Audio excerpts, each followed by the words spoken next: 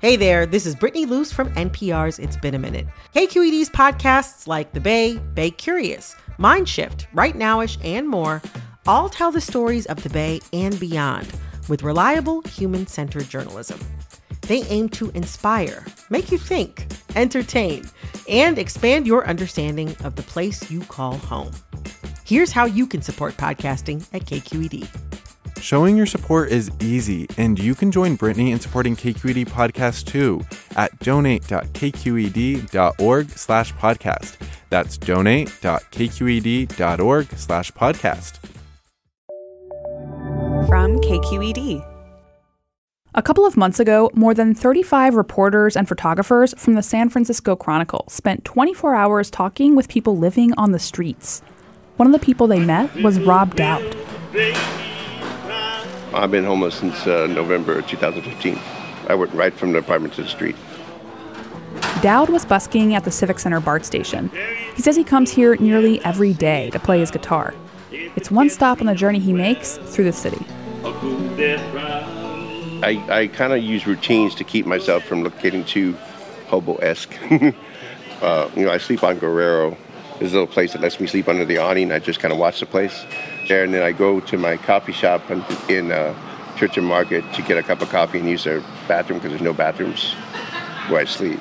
And then I come here and I play till about 9:30, and that's when my storage opens. Then I go to my storage, put this away, and then I go to my gym and clean up, and I go to the library to charge my phone and do my busy work. And at night I'll go to the mall and kind of hang out until it's 8 o'clock, and I get to go back to the facility. That's kind of my routine. Dowd is one of 34,000 people living without a home in the 9-county Bay Area. Try and picture that. 34,000 people. That's more than can fit in Oracle Arena. More than the number of students at San Francisco State. It's also a number that has risen since officials last counted in 2017. Despite considerable effort and money, the problem of homelessness is growing. I'm Olivia Allen Price. Today on Bay Curious, we're collaborating with the San Francisco Chronicle's Fifth and Mission podcast to answer 4 questions about homelessness, including what the causes are and what's being done about it. We'll also hear firsthand from more people living without a home. This is part of the SF Homeless Project. We'll get started right after this. Support for Bay Curious comes from Sierra Nevada Brewing Company, committed to brewing things the right way since 1980, because when you're a family-run brewery, there's no other way to do it. Sierra Nevada Brewing Company, still family-owned, operated, and argued over. And be sure to stay tuned through the end of the show so you can play our monthly trivia game for a chance to win some cool prizes. Hi there, I'm Rand Abdel-Fattah from Throughline. If you're listening to this podcast, you know that KQED produces exceptional storytelling that keeps you informed, inspired, and entertained. Their podcasts cover issues from your neighborhood to the entire country and everything in between. Support this work today.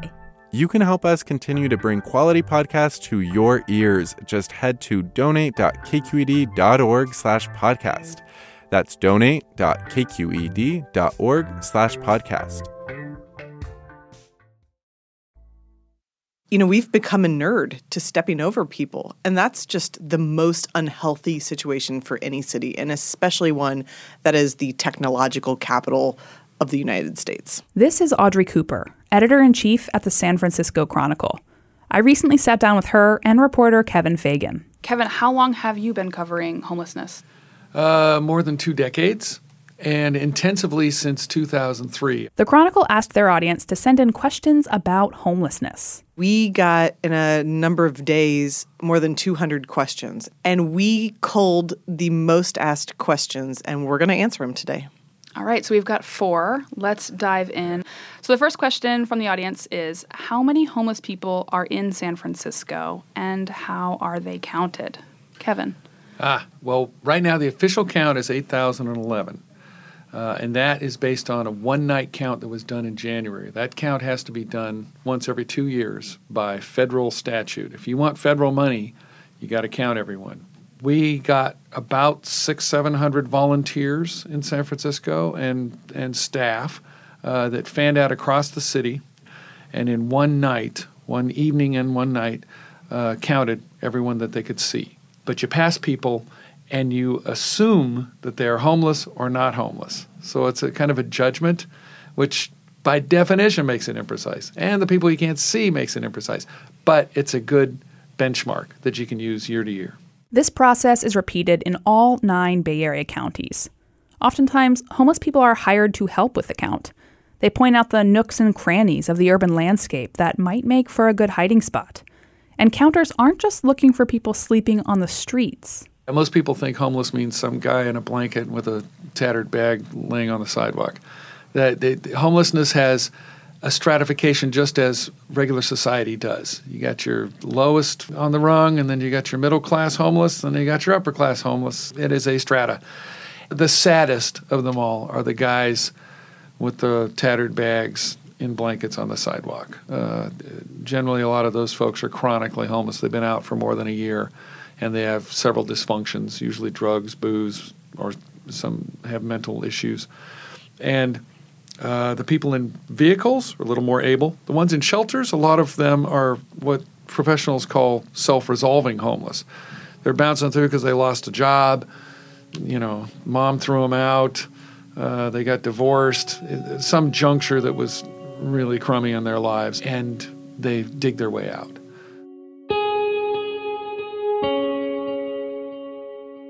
Can I ask your name? Kelly. What do you think the city or anybody else should do about homelessness? Stop discriminating. People walk past homeless people in various stages of homelessness, and they're already prejudged. I mean, people walk past and sometimes look at you, look right through you. I know people with college degree. I've got a college degree, and I was homeless for over 15 years. It's just people don't pay attention to that. They think that everybody who's homeless is dirty or a drug user and I mean that's it's ridiculous. People really need to pay a little more attention, because the same people that are judging us are 1 or 2 paychecks away from being us.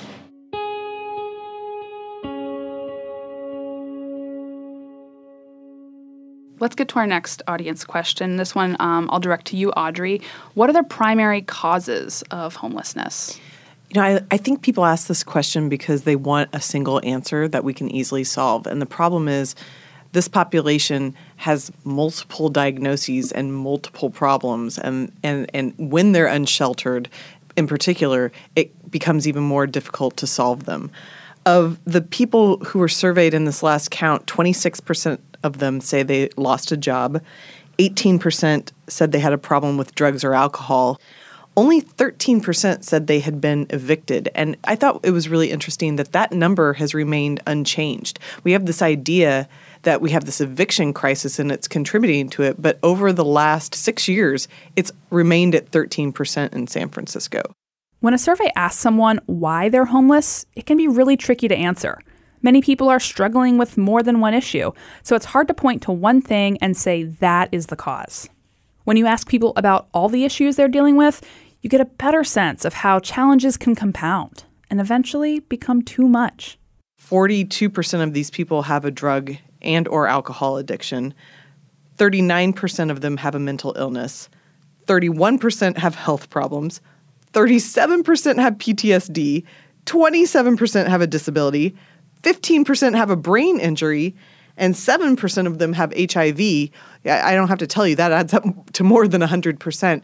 So there are many, many problems, not just one thing that's keeping people on the street. Because people are homeless for all sorts of different reasons, every case takes individual attention. There aren't one-size-fits-all solutions. It generally takes about 2 years for an outreach counselor to do continuous outreach to a chronically homeless person before they finally decide to say, okay, sure, I'll take the hand up. That sounds kind of ridiculous to a lot of people because they say, hey, why don't you just put the guy inside? Well, we have laws. We have laws for the mentally ill. You can't just take a mentally ill person unless they're a danger to themselves or someone else and say, hey, Joe, you got to get inside. No, they can tell you to go take a hike. And so can the chronically homeless. It's infinitely sad.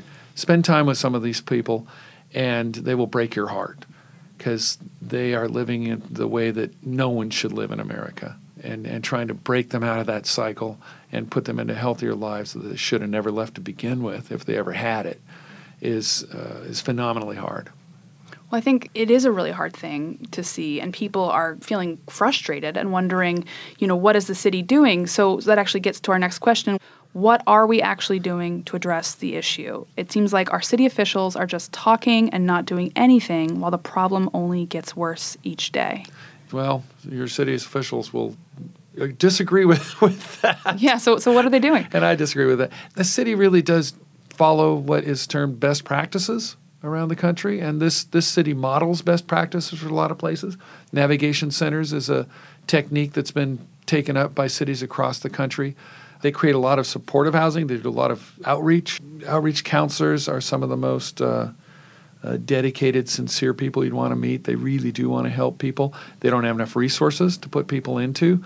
But if they weren't doing what they were doing, we would not have 8,000 people in the street. We'd have 30.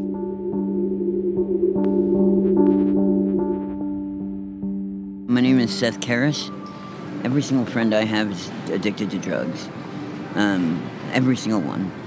And what I've seen is that when they are ready to change, we need services that respond to them that day. Like if I could, I would open up a nonprofit that actually it would offer somebody work today.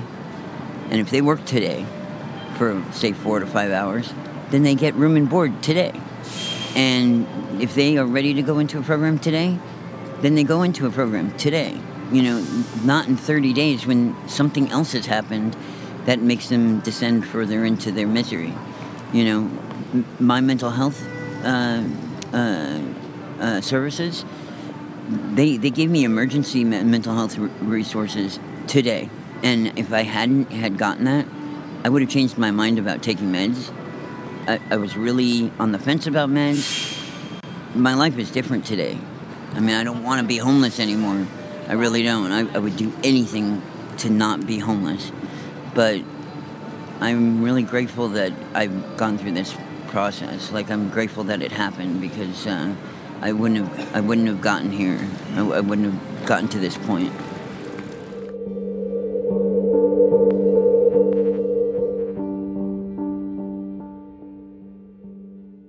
All right, let's move on to the last audience question.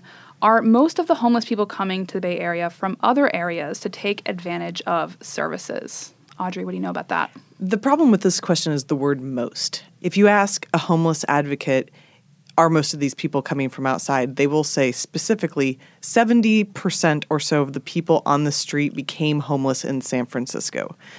And I personally have two problems with this response. One is that means 30% of, depending on how you count it, 10,000 people or so are coming here to be homeless. So 3,000 people. That's still a ton of people. And I think until we start to talk about those numbers and that issue, we're not really addressing people's concerns. Also, when we talk about this and we sort of deny that San Francisco is as Fox News would say, a magnet for homelessness, if we don't start talking about the actual facts and we gloss over it with what we want the story to be, we really lose an opportunity to deal with this population and figure out why that is. And I think it's too easy to say, well, it's because we're liberal and it's easy to be homeless here. That's probably, or that perception might be part of it, but I think it's also the reason why we all became San Franciscans. I mean, I'm not native from here, and I moved here because it is the most beautiful city on the planet. Our weather is temperate. You are not going to freeze outside here. Not to say that it's easy to be unsheltered, but you're not going to freeze. To sum up, I would say maybe not most, and yes, that is a part of our population. And I think city leaders now are starting to get a little more clear-eyed about this and getting more serious about what to do about that problem. This last question is mine. I'm wondering, did you guys get questions that there's just not answers to? Or do you feel like there is an answer to every question about homelessness? We did get one question that I thought, I don't think this is answerable, and that was, what is it going to take to solve it? And I think at the end of the day, we can't say what it's going to take. And I think we will probably always have unsheltered people in this country. But I don't think it's a sufficient enough answer to throw up our hands and say we've tried everything and they just have to figure it out. And so maybe we never get to nirvana, but it's the effort of trying to get there that is important. Well, that is a great place to leave this conversation. Thank you guys both so much. Where can people find more of the Chronicle's reporting on homelessness? It's all on sfchronicle.com/homeless. And we're printing this 24 hours of coverage on July 31st, which is our big day of coverage throughout the Bay Area's media. So we'll look for everybody's stuff then. Audrey Cooper is editor-in-chief of the San Francisco Chronicle. Thank you, Audrey. Thank you very much. And Kevin Fagan is a reporter at the San Francisco Chronicle. Thanks, Kevin. Hey, thanks. This week's episode was produced for the SF Homeless Project in collaboration with the San Francisco Chronicle and their news podcast, Fifth and Mission. You can subscribe to Fifth and Mission wherever you get your podcasts. They'll be focusing on the homeless crisis all this week. For more from the Chronicle's project on a single day in the life of the city's homeless population, go to sfchronicle.com/homelessness. We'll also have more answers to questions about homelessness in the Bay Curious newsletter this month. Subscribe at baycurious.org/newsletter. Special thanks to Libby Coleman, King Kaufman, Kevin Fagan, and Audrey Cooper, all from the Chronicle. Bay Curious is made at KQED by Jessica Placzek, Katie McMurrin, Maggie Galloway, Paul Encore, Susie Racho, and me, Olivia Allen Price. Thanks for listening.